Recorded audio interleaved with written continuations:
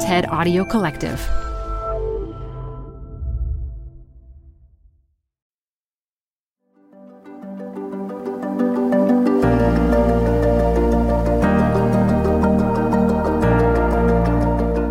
Hey listeners, it's Dr. Shoshana Ungerleider, your host of TED Health.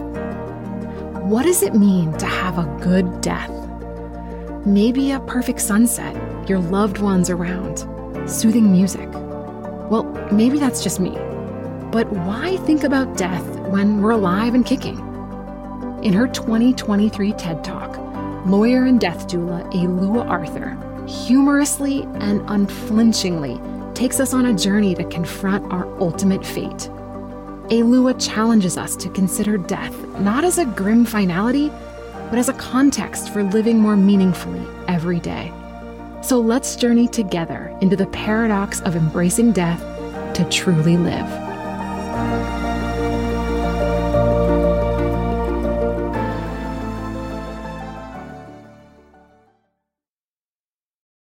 This show is brought to you by Schwab.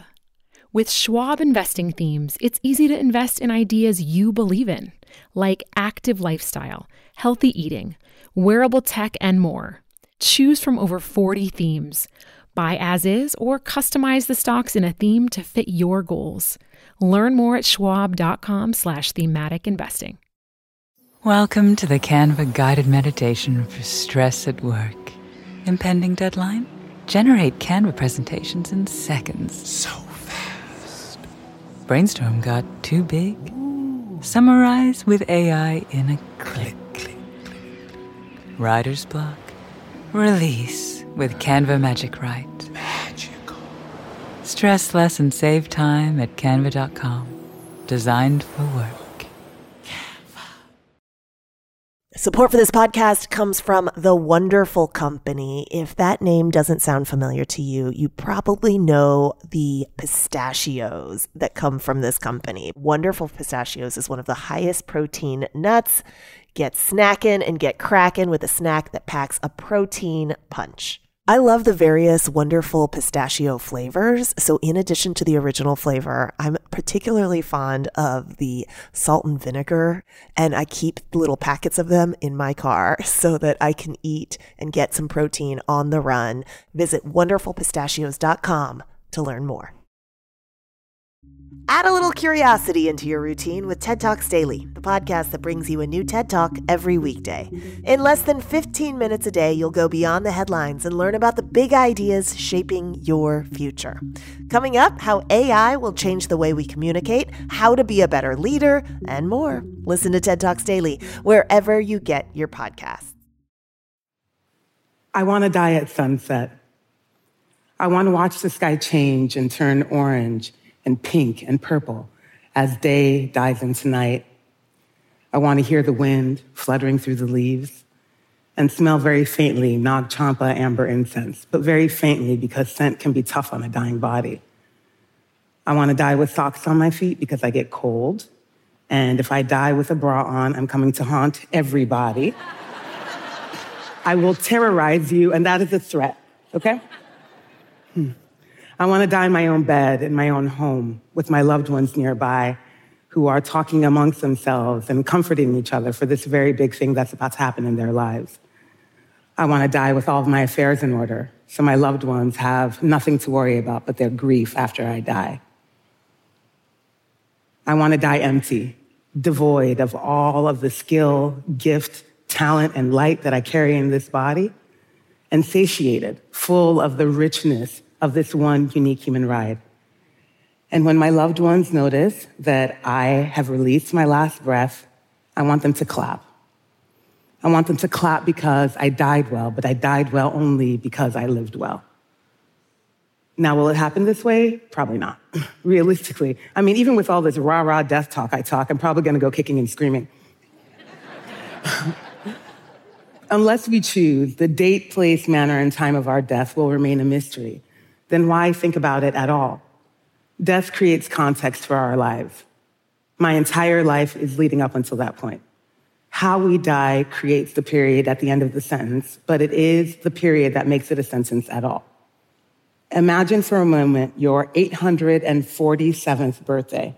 okay? So you're sitting there and your body is raggedy because unless they cure aging, I promise you, you do not want to be immortal. I promise. You're going to be begging for death. So it's your 847th birthday. Here they come with a cake, no candles on it because it would burn the house down. And now here they come singing that same tired song, happy birthday to you. You would be so over it. And if it was a Stevie Wonder version, that song is already 45 minutes long. You'd be extra over it. Nobody wants that. Nobody wants that. We count birthdays now because they're finite. They're special. They mark the passage of time. And one day we won't have any more time. And I find that to be a really useful fact. I think it's healthy for us to think about our death. And you might say, of course I do, because I'm a death doula. I want us to embrace thinking about immortality. I spend a lot of time thinking about, talking about, helping people prepare, and teaching death doulas. Death doulas offer non-medical and holistic care for the dying person, the circle of support, and the community through the process. I want to acknowledge first what a privilege it is for people to be able to know about and afford and hire a death doula. We're working on it. And next, what a privilege it is for me to even be able to imagine my own death. It says that I have a sense of safety. My basic bodily needs are met, and I have safety in my body, my mind, and in my life, even despite the skin I wear. That wasn't always the case. I came to this work by serendipity, by circumstance, but mostly by necessity. A little over 10 years ago, I was practicing law at the Legal Aid Foundation of Los Angeles, and I grew depressed. Not like, oh my God, I'm so depressed, but like for real depressed, like can't get out of bed depressed, can't shower depressed, can't find hope, can find a smile, but can't really find joy type of depressed. I took a medical leave of absence, so I went to Cuba, and I met a woman there, a fellow traveler on the bus who had uterine cancer.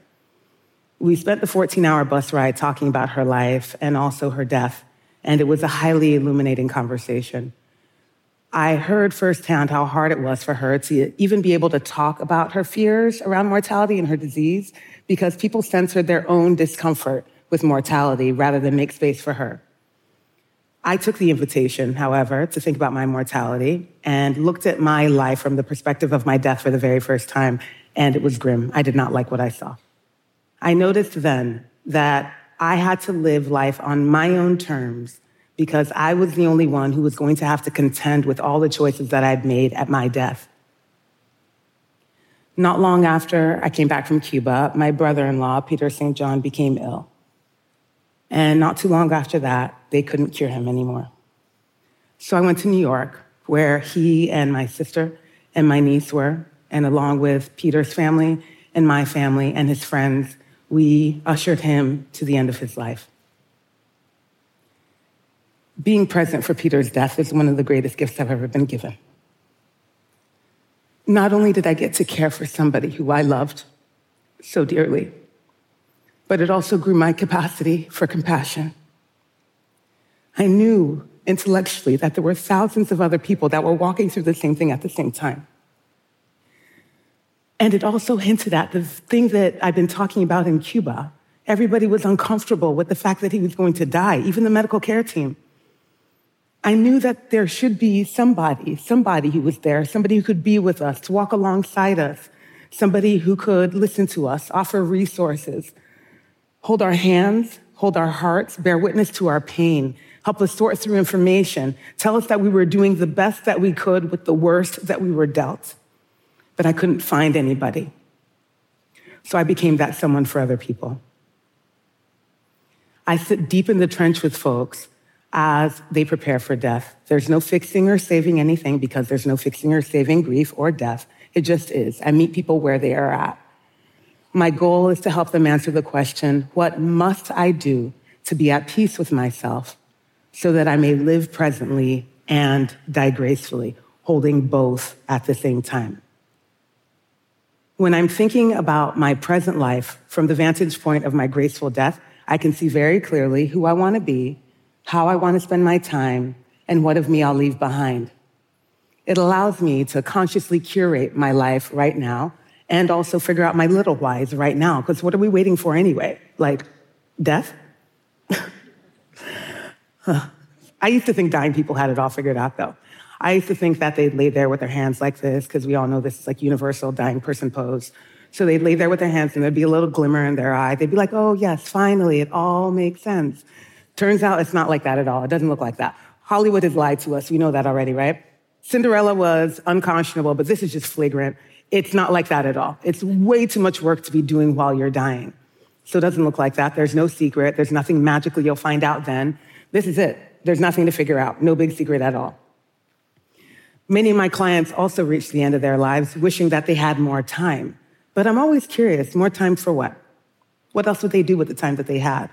It's rarely to go see Machu Picchu, okay? I'll tell you that. Can I tell you a story?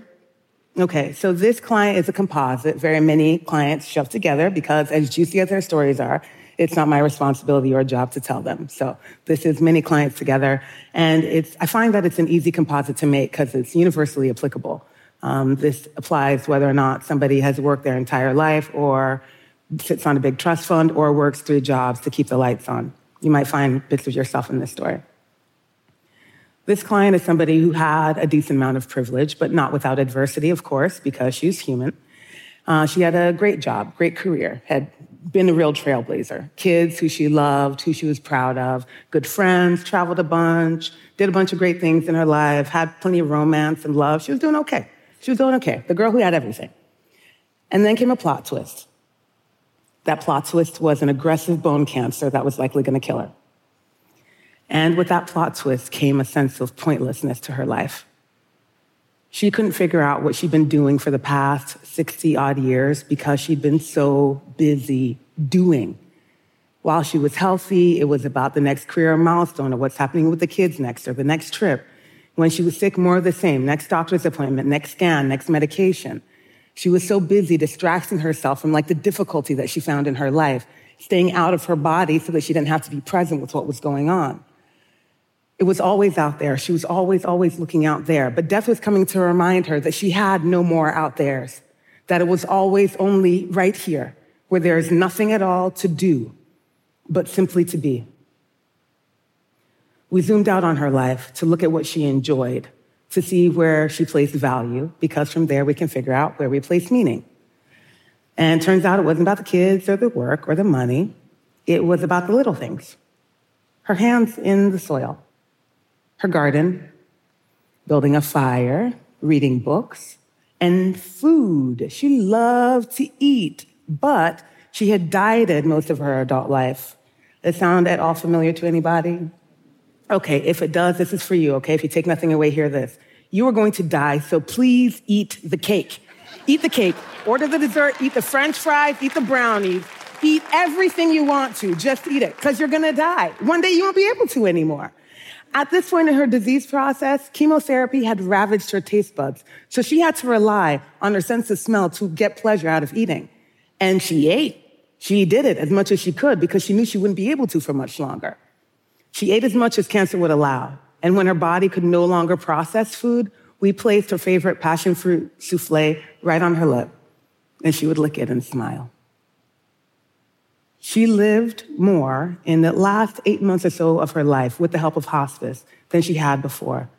She was finally present at home in her body, delighting in the richness of the sensory experience we have by virtue of these fantastical bodies that we will die in. These bodies that we will die in. She was also really curious about her legacy. What, if anything, she'd leave behind. But leaving a legacy isn't optional. We're doing it every single day. You're doing it with every smile, every word, every kind word, every harsh word, every action, every inaction, every dollar you spend. You're telling the people who are paying attention exactly who you are, and that is what they'll tell of you when you are gone. At her funeral, despite all of her career accomplishments, nobody talked about any of that. They talked about who she was. Nobody cared about what she'd done. When we focus on our productivity, we highlight what we have to do to feel worthy, rather than who we get to be, where worthiness is our birthright, and we are human. We're human. We're human. Messily, magically, fantastically, beautifully, briefly, perfectly human. Now, humans are meaning-making machines. We can make a story out of anything and make it sound good. So why not then make meaning out of the magic of the mundane? and absolve ourselves of the responsibility of trying to have some grand life purpose, why not just give ourselves permission to be fully human, to be fallible, to be messy, to be here while we're here? I mean, is nobody else tripping out over the fact that we're on a giant blue rock spinning through space? Y'all don't trip about that? Because I do regularly. Yeah. And then what really trips me out is that while that's going on, we're getting bent out of shape over traffic. Please let the cars merge, okay? Can we agree universally we're gonna let people merge? Let them merge. Let them merge. Let them merge. It requires nothing of you, just to give them a little bit of time. And in fact, it's probably taking more time off your life by all the high blood pressure when you don't want to let them merge. Just let them in. It'll be fine. Everybody's fine.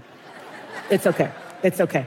Hold life lightly. We've got to hold life really, really lightly. We are all dying. We're all dying. Now, I can understand why people maybe don't want to talk about death or think about it. It's uncomfortable. It's sad. It's scary, icky. Acknowledging your death means that you are not the center of the story. And that is disquieting to the very fragile human ego. Acknowledging your mortality also means acknowledging our powerlessness and lack of control we have in life. Also icky. It also means surrendering to the big I don't knows of life and also the really big I don't knows of what, if anything, happens after we die.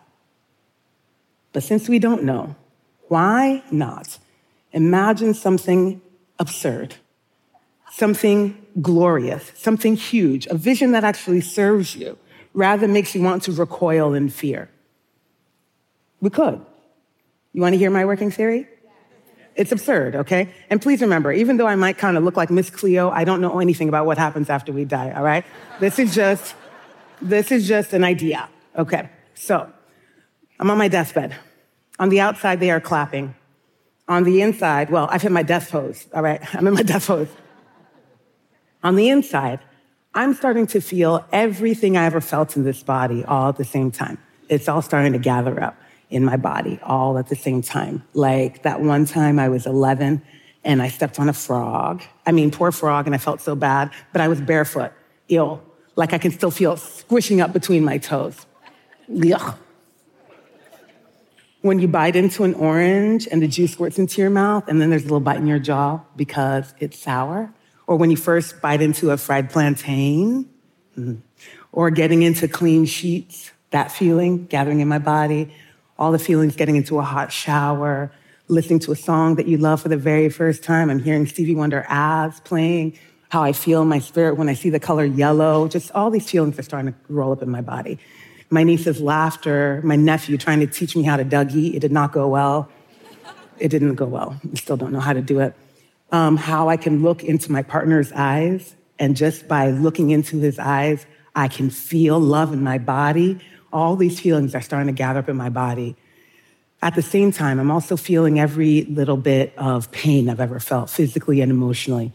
I'm feeling all the sensations. I'm feeling anger, feeling rage, feeling frustration, feeling grief, feeling sadness, feeling all those things gathering up in my body.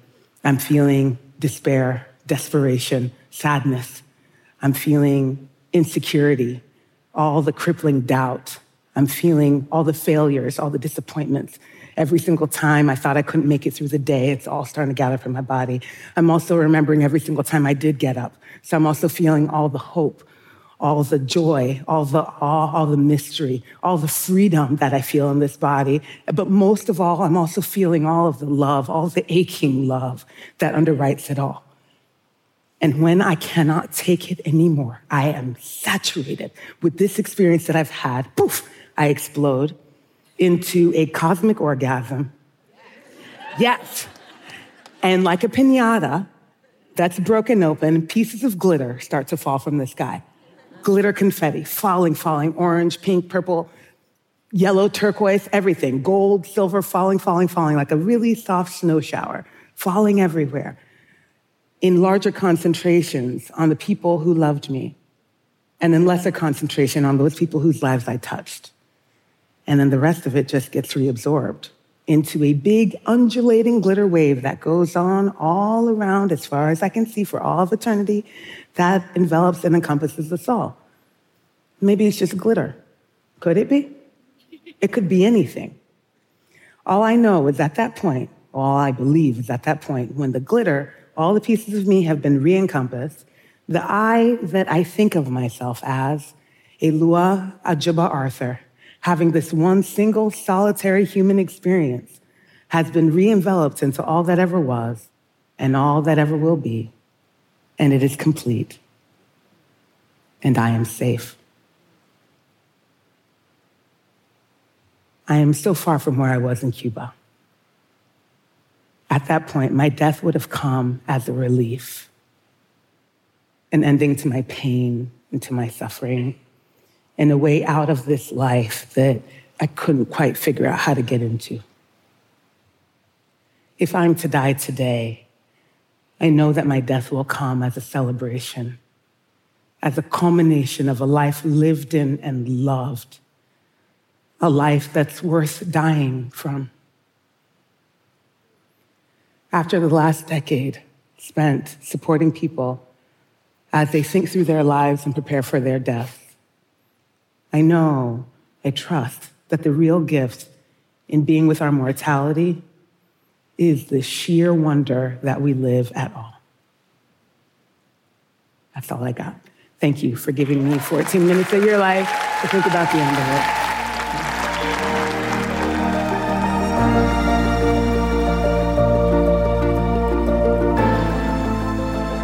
That's it for today's episode. Thank you so much for listening. This episode was produced by Dan O'Donnell and fact-checked by Vanessa Garcia Woodworth.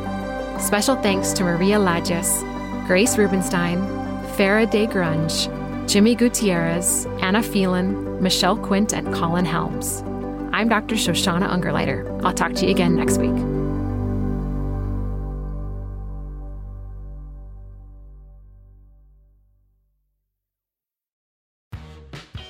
You're growing a business, and you can't afford to slow down. If anything, you could probably use a few more hours in the day. That's why the most successful growing businesses are working together in Slack. Slack is where work happens, with all your people, data, and information in one AI-powered place. Start a call instantly in huddles and ditch cumbersome calendar invites. Or build an automation with Workflow Builder to take routine tasks off your plate, no coding required. Grow your business in Slack. Visit slack.com to get started.